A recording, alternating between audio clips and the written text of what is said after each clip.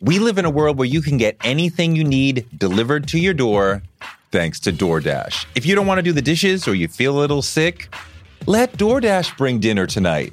My family uses DoorDash all the time because it connects us to our favorite restaurants without us having to drive. Last night, we got some Indian food for my wife, some gumbo for me, and sushi for the kids. And everyone was happy, and we didn't have to do the dishes. The process of ordering was quick and easy, and I love DoorDash for real. So I was so happy to do this for them because I'm a customer, because I know DoorDash is your door to more. Must be over 21 to order alcohol. Alcohol available only in select markets. DoorDash, your door to more. Download the DoorDash app now to get almost anything delivered. Does Monday at the office feel like a storm? Not with Microsoft Copilot. That feeling when Copilot gets everyone up to speed instantly? It's sunny again. When Copilot simplifies complex data so your teams can act, that sun's shining on a beach. And when Copilot uncovers hidden insights, you're on that beach with your people, and you find buried treasure. That's Microsoft Copilot. Learn more at Microsoft.com/AI for all.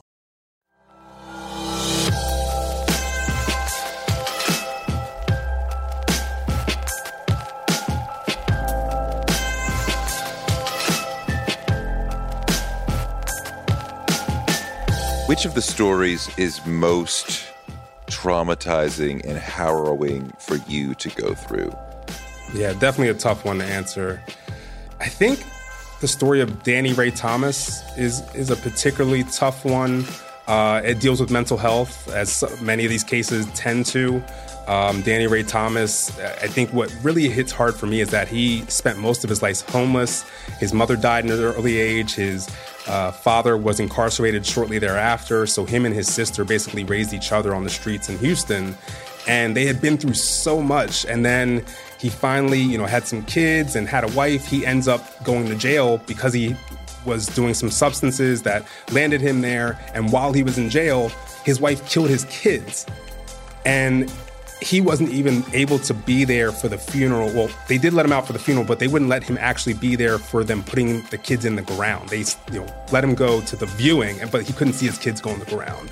He goes back to jail, comes back out, about 3 months later, and is now really struggling with his mental health, and ends up in the middle of the street with his pants around his ankles, and police shoot him in the middle of the street.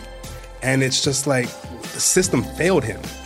And I think that's what is so tough for that one. And I have a cousin who has schizophrenia, and I see that story, and I constantly think that I'm going to one day wake up and see my cousin as one of these people. The police violence crisis has been going on for decades. But ever since Trayvon Martin and Eric Garner and Michael Brown, things have been getting hotter and hotter. And Black Lives Matter has risen up to try to combat that. And yet and still, more and more people keep getting killed all the time.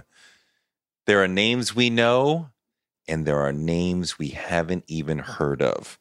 That's why we have to keep saying their names so we keep them alive. There's a new podcast out that I want you to listen to called Say Their Name, a deep dive into the stories that you haven't heard of, the people who got killed by police who you don't even know. They go in and talk to their family, their friends, and find out who they really were and what really happened to them. Say Their Name is out now. The executive producer of the show is called Chris Colbert, and I talk to him now. It's Chris Colbert on Touré Show.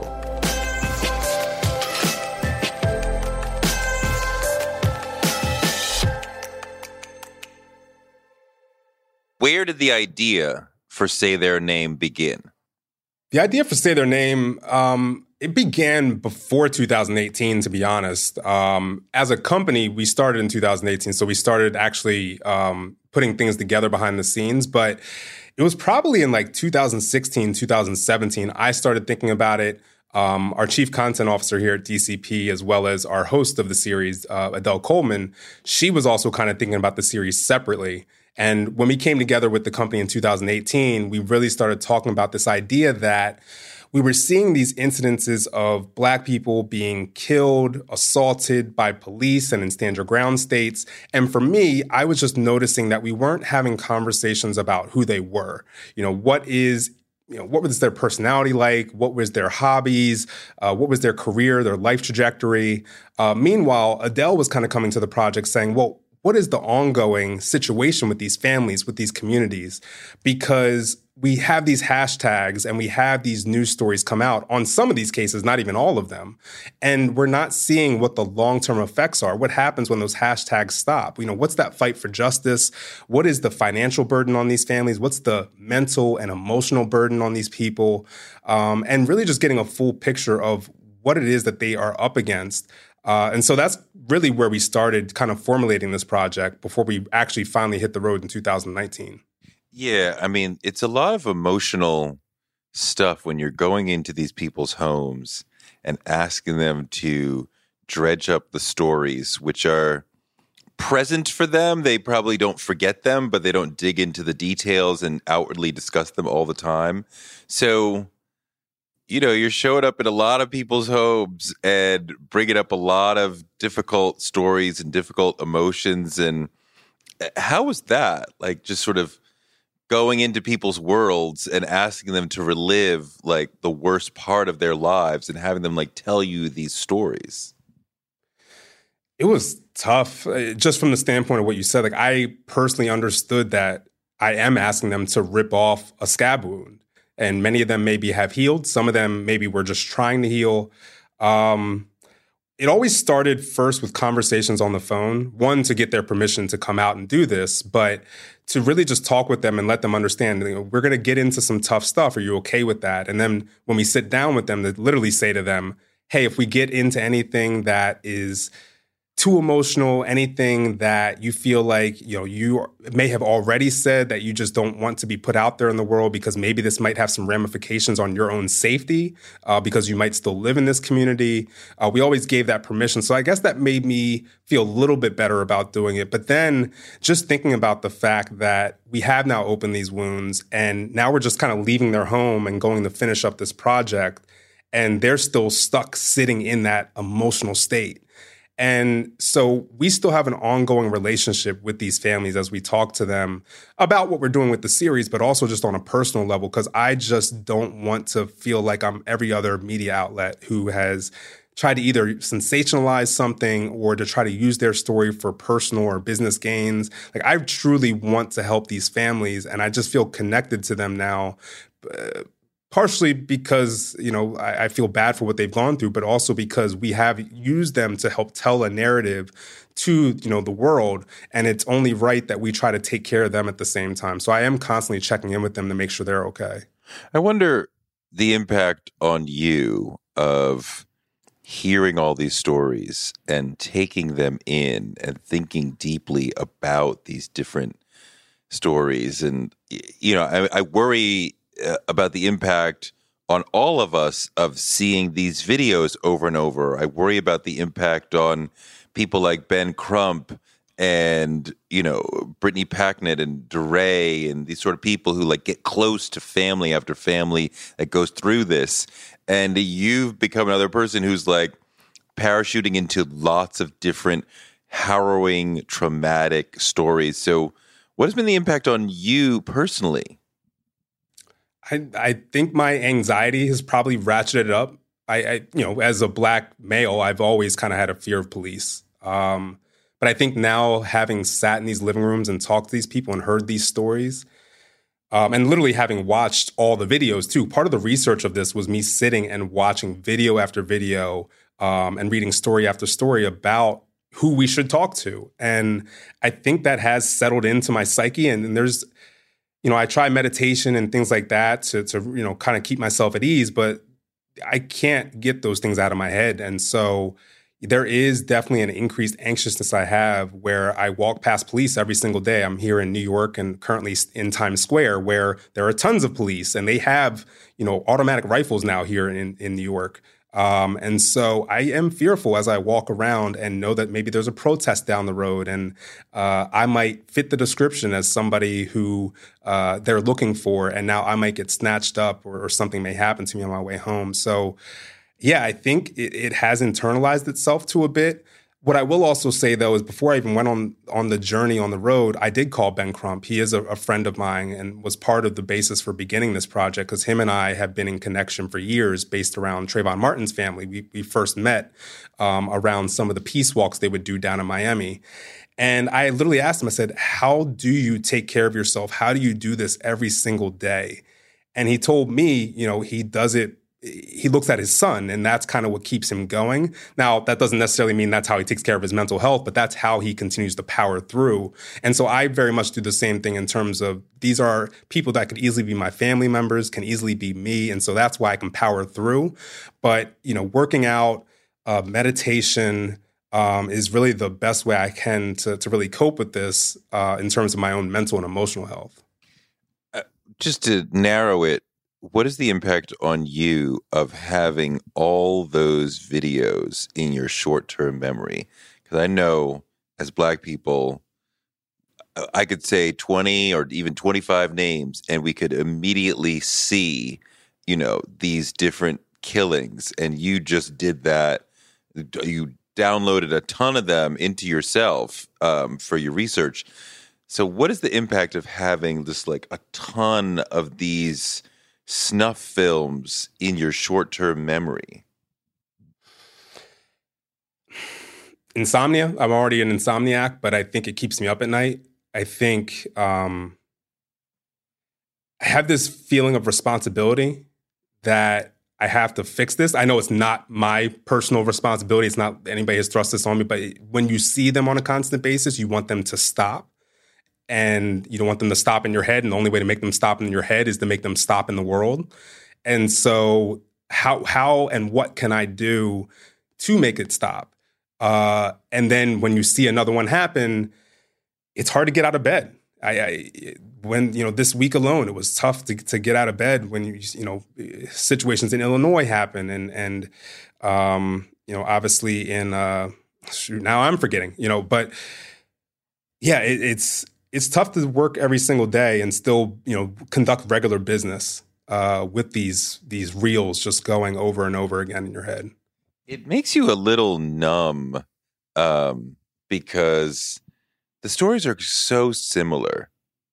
The whole arc of it is so similar that you kind of become almost numb to the whole thing. I can understand that. I don't think for me I'm numb. I think I feel like I lose a little bit of my hopefulness in humanity as each one goes along. So I don't think I've hit the numbness point yet. I think the indignation and anger just keeps ratcheting up. And then my lack of, I'm a pretty optimistic person, but I think my optimism is waning at this point. Which in this piece, in this documentary series, you don't deal with the famous big brand name cases. You're taking us into cases that we probably haven't even heard of. Why? First off, why that? Why dive into the smaller names rather than go back? Because there's still a desire to hear more about what's, the Eric Garner situation, the Tamir Rice situation, Sandra Bland, et cetera. There's still documentaries, audio and video being made about those, but you're dealing with like names that we haven't heard. So why'd you choose to go that road? I think part of it is what you just said in terms of there are other people helping tell those stories, which is great. And I do think that the way that we tell our stories, we can still focus on those and be able to help tell a different kind of narrative there, or maybe not different, but a more complete narrative there. But we really want to focus on these lesser known cases because the fact that I want to show the breadth of this in a way that, it's like, oh, I already heard about that. So, okay, this is just the same story regurgitated. When you hear a new name, you realize how deeply rooted it is. And I know now that may seem obvious, but when we started this project, it wasn't. I was still talking to people who were feeling like these were one-off cases and it's just some bad apple. But I think when you show these lesser known cases that they didn't know about, you're able to start showing how more systemic this issue is and not just these kind of one-off scenarios. And it's not to say we haven't reached out to some of the bigger name people. We actually have. There's some families who we did reach out to, and you do know those families' names, but they just said, hey, I've done so many of these interviews already. It's just exhausting, and we're just done right now. And so, we very much respect that. Yeah. Which, I know it's hard to pick a favorite child, but which of the stories is most traumatizing and harrowing for you to go through? Yeah, definitely a tough one to answer. I think the story of Danny Ray Thomas is a particularly tough one. It deals with mental health, as many of these cases tend to. Danny Ray Thomas, I think what really hits hard for me is that he spent most of his life homeless. His mother died at an early age. His father was incarcerated shortly thereafter. So him and his sister basically raised each other on the streets in Houston. And they had been through so much. And then he finally, had some kids and had a wife. He ends up going to jail because he was doing some substances that landed him there. And while he was in jail, his wife killed his kids, and he wasn't even able to be there for the funeral. Well, they did let him out for the funeral, but they wouldn't let him actually be there for them putting the kids in the ground. They, let him go to the viewing, but he couldn't see his kids go in the ground. He goes back to jail, comes back out for, about 3 months later, and is now really struggling with his mental health, and ends up in the middle of the street with his pants around his ankles, and police shoot him in the middle of the street. And it's just like the system failed him.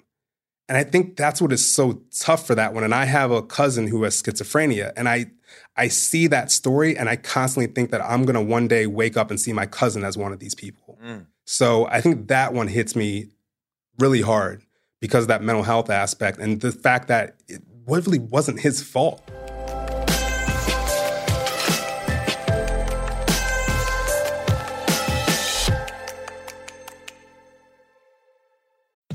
We live in a world where you can get anything you need delivered to your door thanks to DoorDash. If you don't want to do the dishes or you feel a little sick, let DoorDash bring dinner tonight. My family uses DoorDash all the time because it connects us to our favorite restaurants without us having to drive. Last night, we got some Indian food for my wife, some gumbo for me, and sushi for the kids. And everyone was happy, and we didn't have to do the dishes. The process of ordering was quick and easy, and I love DoorDash for real. So I was so happy to do this for them because I'm a customer, because I know DoorDash is your door to more. Must be over 21 to order alcohol. Alcohol available only in select markets. DoorDash, your door to more. Download the DoorDash app now to get almost anything delivered. One of the people who helped inspire me to want to be in broadcasting is Oprah Winfrey. She's an inspiration for so many of us, but her daytime talk show was so incredible. And it told me that you could be Black and authentic and real on TV, and that made me want to do it too. Black Stories, Black Truths is NPR's new collection that's a celebration of Blackness. Each of NPR's Black voices are as direct, varied, distinct, and nuanced as the Black experience itself. In the Black Stories, Black Truths collection, you'll hear stories of joy, resilience, empowerment, and how to create world-shifting things out of struggle. Every episode is a living account of what it means to be Black today, told from a unique Black perspective. Black perspectives that haven't always been centered in the telling of America's story, but now they are the story. On NPR's Black Stories, Black Truths, you'll find a collection of some of NPR's best podcast episodes celebrating the Black experience. Hear a feed of episodes from across NPR's podcasts that center Black voices. Turn on NPR today and hear a range of voices as varied, as nuanced, and as Black as we are. Stories should never be about us without us.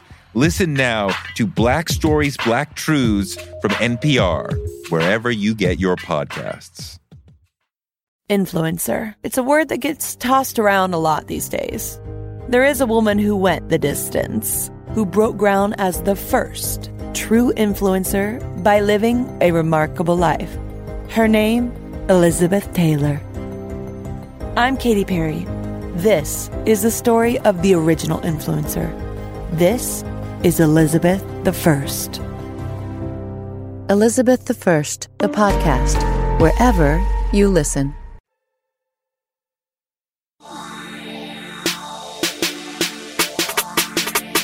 Make It Plain covers politics and social justice. From organizers to legislators, it's the conversation you need to get woke. One of the stories that hit me a little differently was the story of Artie Elliott, because he doesn't come from the street. He comes from basically baseball royalty. His dad was a big Major League Baseball player for, was like 14 years. You know, his family was cool with Ken Griffey and them, Tony Gwynn and them. Like, this is our life. Like, we go to baseball conventions or whatever, and the old Hall of Famers are like, yo, your dad was the man, da-da-da-da. And, you know, he had always been a good kid, top flight baseball player, you know, like straight arrow.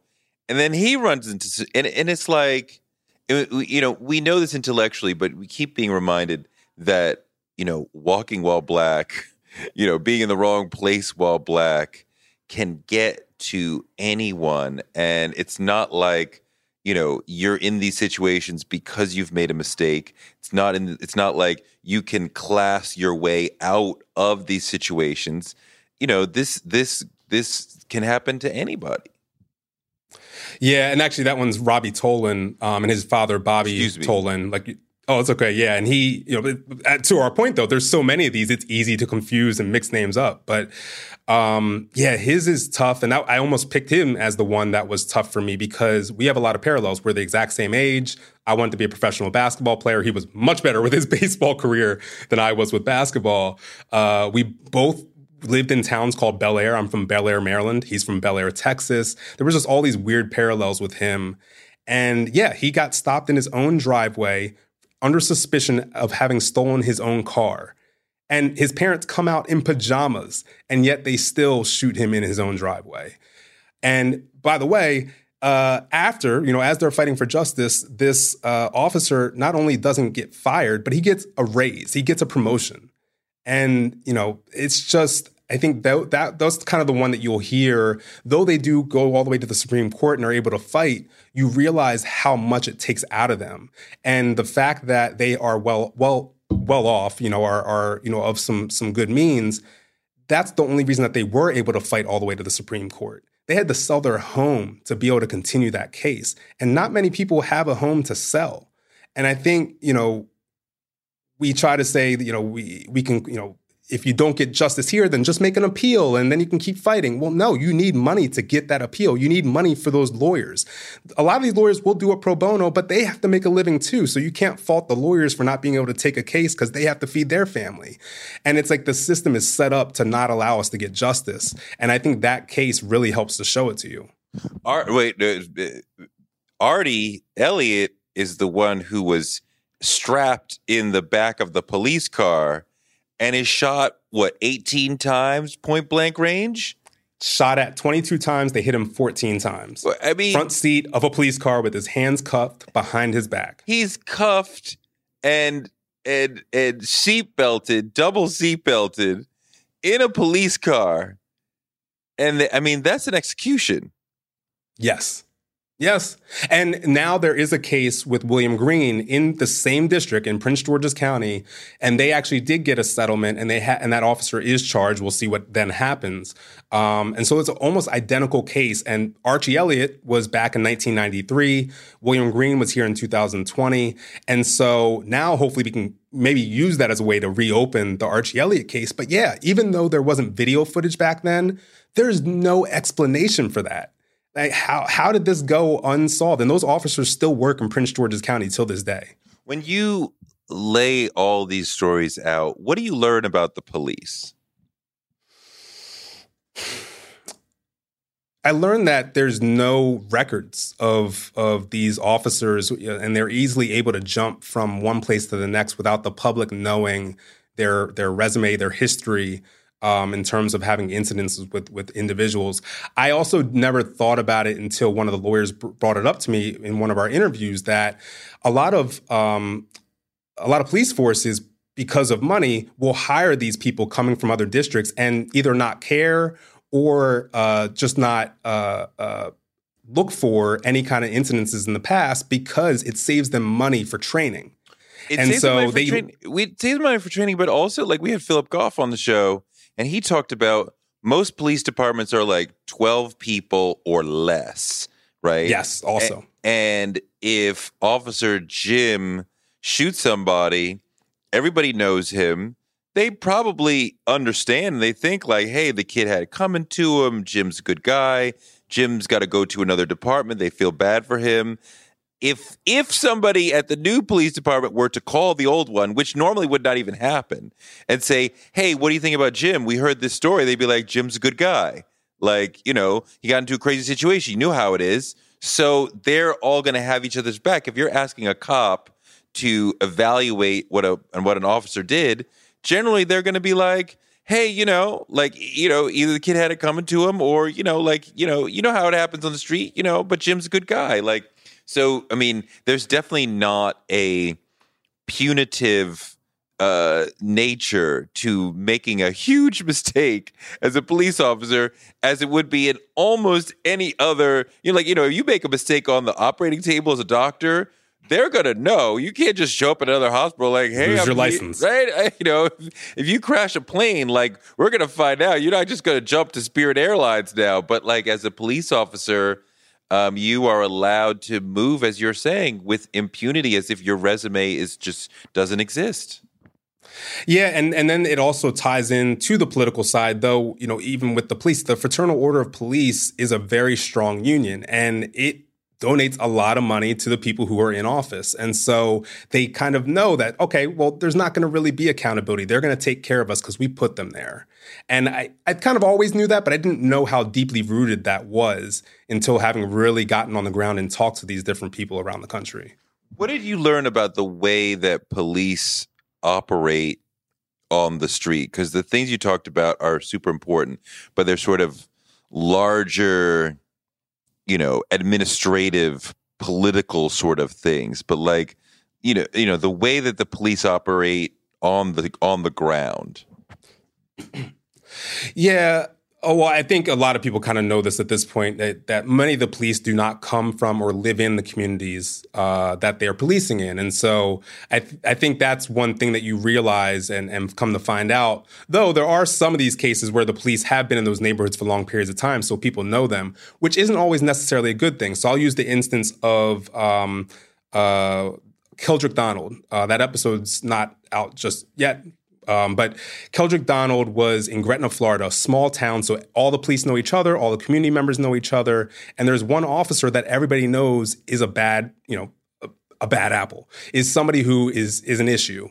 And they know to try to avoid him, but constantly he is beating people up. He is dragging people out of churches. He is threatening people with guns. And yet this man is still on the street.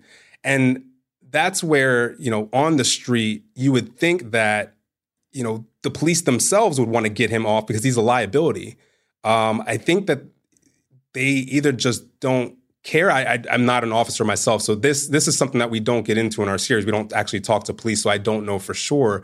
But I would just assume that it goes back to what you were just saying. They don't have enough staff to be able to take him off the street because they need him there just to fill bodies. I mean, there's a shortage of police officers in this country. They feel like they need more police officers to be able to deal with the situation on the street, which has nothing to do with some rise in crime, because we are not experiencing rise in crime. Crime is actually going down. Homicide is going down. General crime is going down, especially in big cities.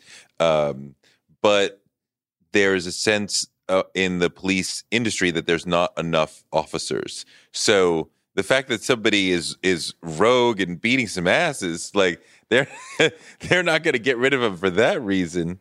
Well, and to that point too of, trying to get more officers and also wanting to hopefully get ones that are in the community. Well, you've already poisoned the pool.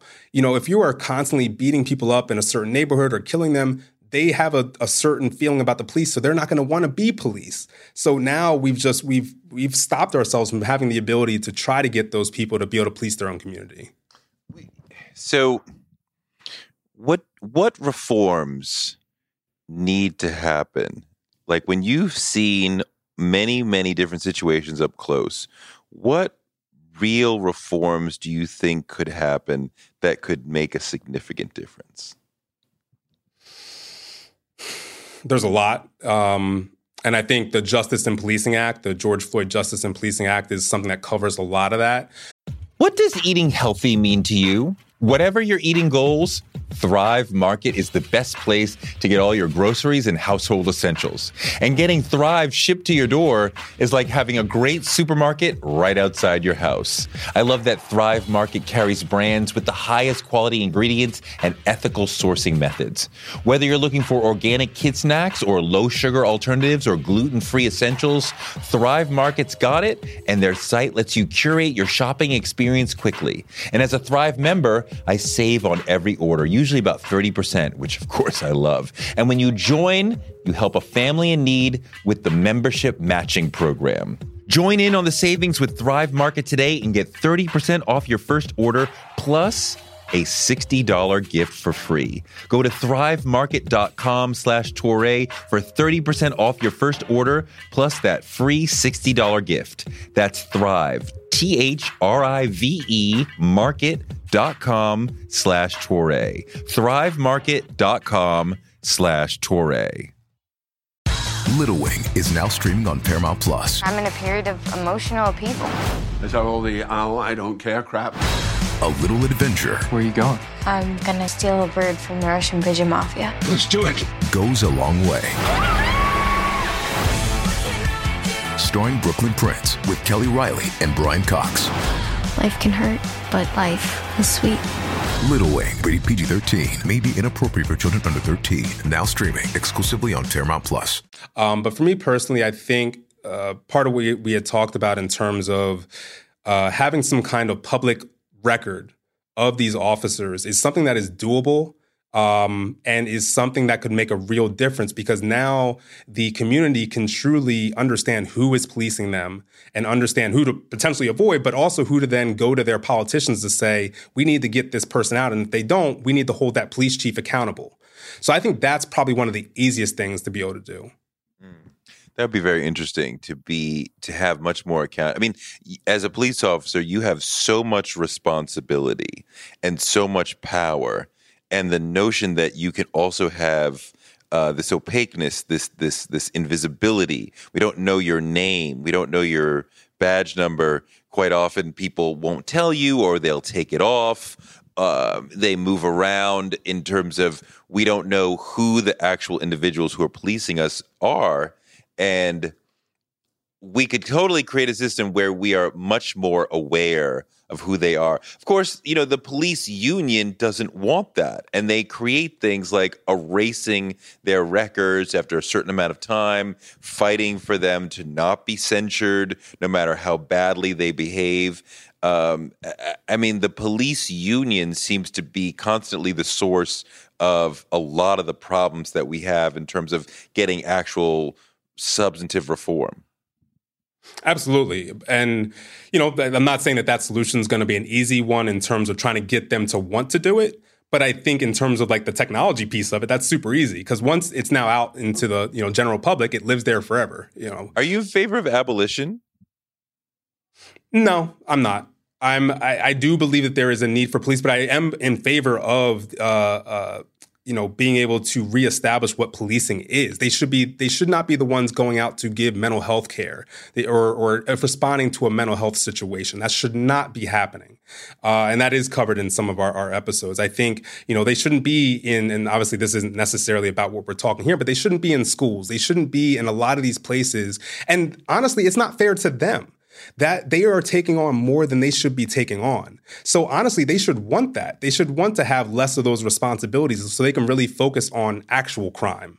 And so, yeah, I'm more in defunding the police from the perspective of relocating that money into social services.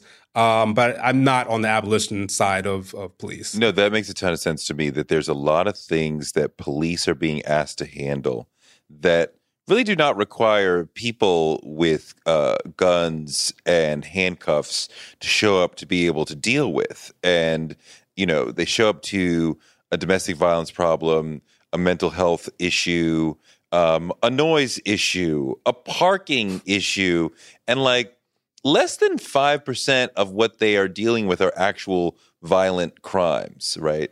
So why are we sending people with guns and handcuffs to decide who should I shoot, who should I take to jail? When it's a non-violent situation, this person needs more de-escalation, more patience, more calm. And police officers are taught to not de-escalate and to not retreat. Occasionally you'll see them retreat because they are actually in fear, but their training is to always go forward. So when they get into a situation with somebody who has a mental health problem, for example, the person is not responding to normal human cues, but they're probably not dangerous, right? Most people with mental health issues are not a danger to other people. But the officers must go forward. If you had people who are trained to deal with those situations, they could understand, like, let's retreat, let's be patient, let's wait. They're not hurting anybody. They're not hurting. But, you know, I mean, we also have, you know, an army of Karens, let's say, who are calling the police over nothing. I saw just the other day, a black man was dancing in the street. That's his thing. He was happy. It was morning, and he was just doing a nice little dance, not getting in the way of cars, not bothering anybody. It was an empty street. You know, it was sort of a lovely, balletic, sort of pretty dance, and somebody called the police. And, you know, he was offended that he was talking to the police. So he's giving them attitude like, why are you even talking to me? Why are you even bothering me? So now they're perceiving, oh, we need to make sure that you heal, that you show us deference, right, and subservience, because if you don't, then that's a threat to who I am as a police officer. And he's like, I'm a citizen and I'm doing nothing wrong. I shouldn't even be bothering with you, right? The criminal would know, I know why you're here. I'm out of here. I'm out of here, or I know how to get through this. My lawyer is already prepared to bail me out. I know the procedure. You know, the citizen who's done nothing wrong is like, I'm offended that you're here. And now we have a whole other problem. And the officer who feels the need to show you your place, it's a I mean, I'm not sure how we could get to actual substantive reform without some level of abolition and a complete reassignment of officers to an entirely different way of relating to the public. No, I think that's an interesting point. You know, I guess when I hear, abolishing, I'm thinking just do away with them and they never come back. I think what you're saying makes a lot of sense in terms of let's tear this thing down because it was already built on a racist system. So let's tear it down and then build it back up in the right kind of way. I can get behind something like that. And I would also then add to that piece, and I don't necessarily know how this fully would work, but when you're relocating funds, maybe you can do this, where you have a third-party psychologist or someone who is constantly doing mental health evaluations of these officers. Because it's also not lost on me the fact that some of these people are former military or just in the line of duty within being an officer. They are having trauma themselves. And so they are now having perceptions that maybe are not there. And if you have people within the police department doing those evaluations, well, you're not going to get the kind of evaluations that you need to have. So you need a third party to do that. Do you think that that we're making a difference? I mean, you have stories from as far back as the early 90s within this. We know of stories, going back decades before we were born, to, this week. Do you think that we're making a difference in terms of dealing with police violence in this country? No. In terms of preventing it from happening, no. I don't think we are. I hope that we are going to be able to.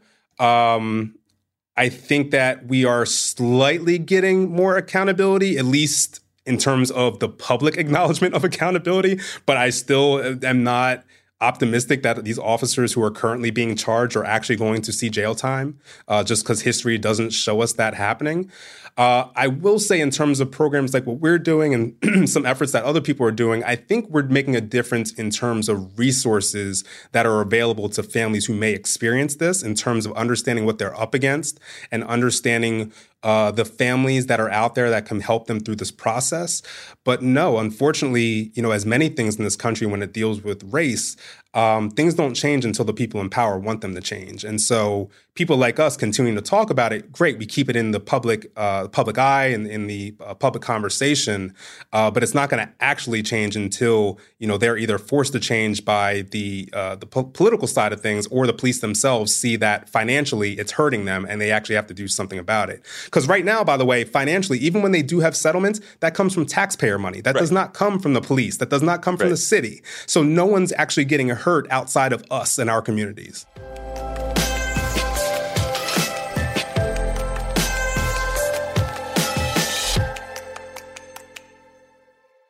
Thanks so much to Chris for a great interview, and thanks to you for listening. If you want more, join us over at patreon.com/Torre Show. Thanks to you for listening, and thanks to our super producers, Britt, Marcus Harkis, Noel, Sam Montes, Jason Reynolds, Gurville Calais, Michelle, Brenda Cox, Kathy F., and Dr. Keena Murphy. Torre Show gives you fuel to power your dreams, because you can use your dreams like a rocket ship to blast you into a life you never imagined. You can make your dreams a reality, and this show can help. You can find me on Twitter at Torre, and on Instagram at Torre Show, and on Patreon at patreon.com/Torre Show. Torre Show is written by me, Torre, and produced by Jackie Garofano. Our editor is Ryan Woodhull. Our photographers are Chuck Marcus and Shanta Covington. Our booker is Claudia Jean. And we're distributed by DCP Entertainment. And we will be back on Friday and on Wednesday with more amazing guests, because the man can't shut us down.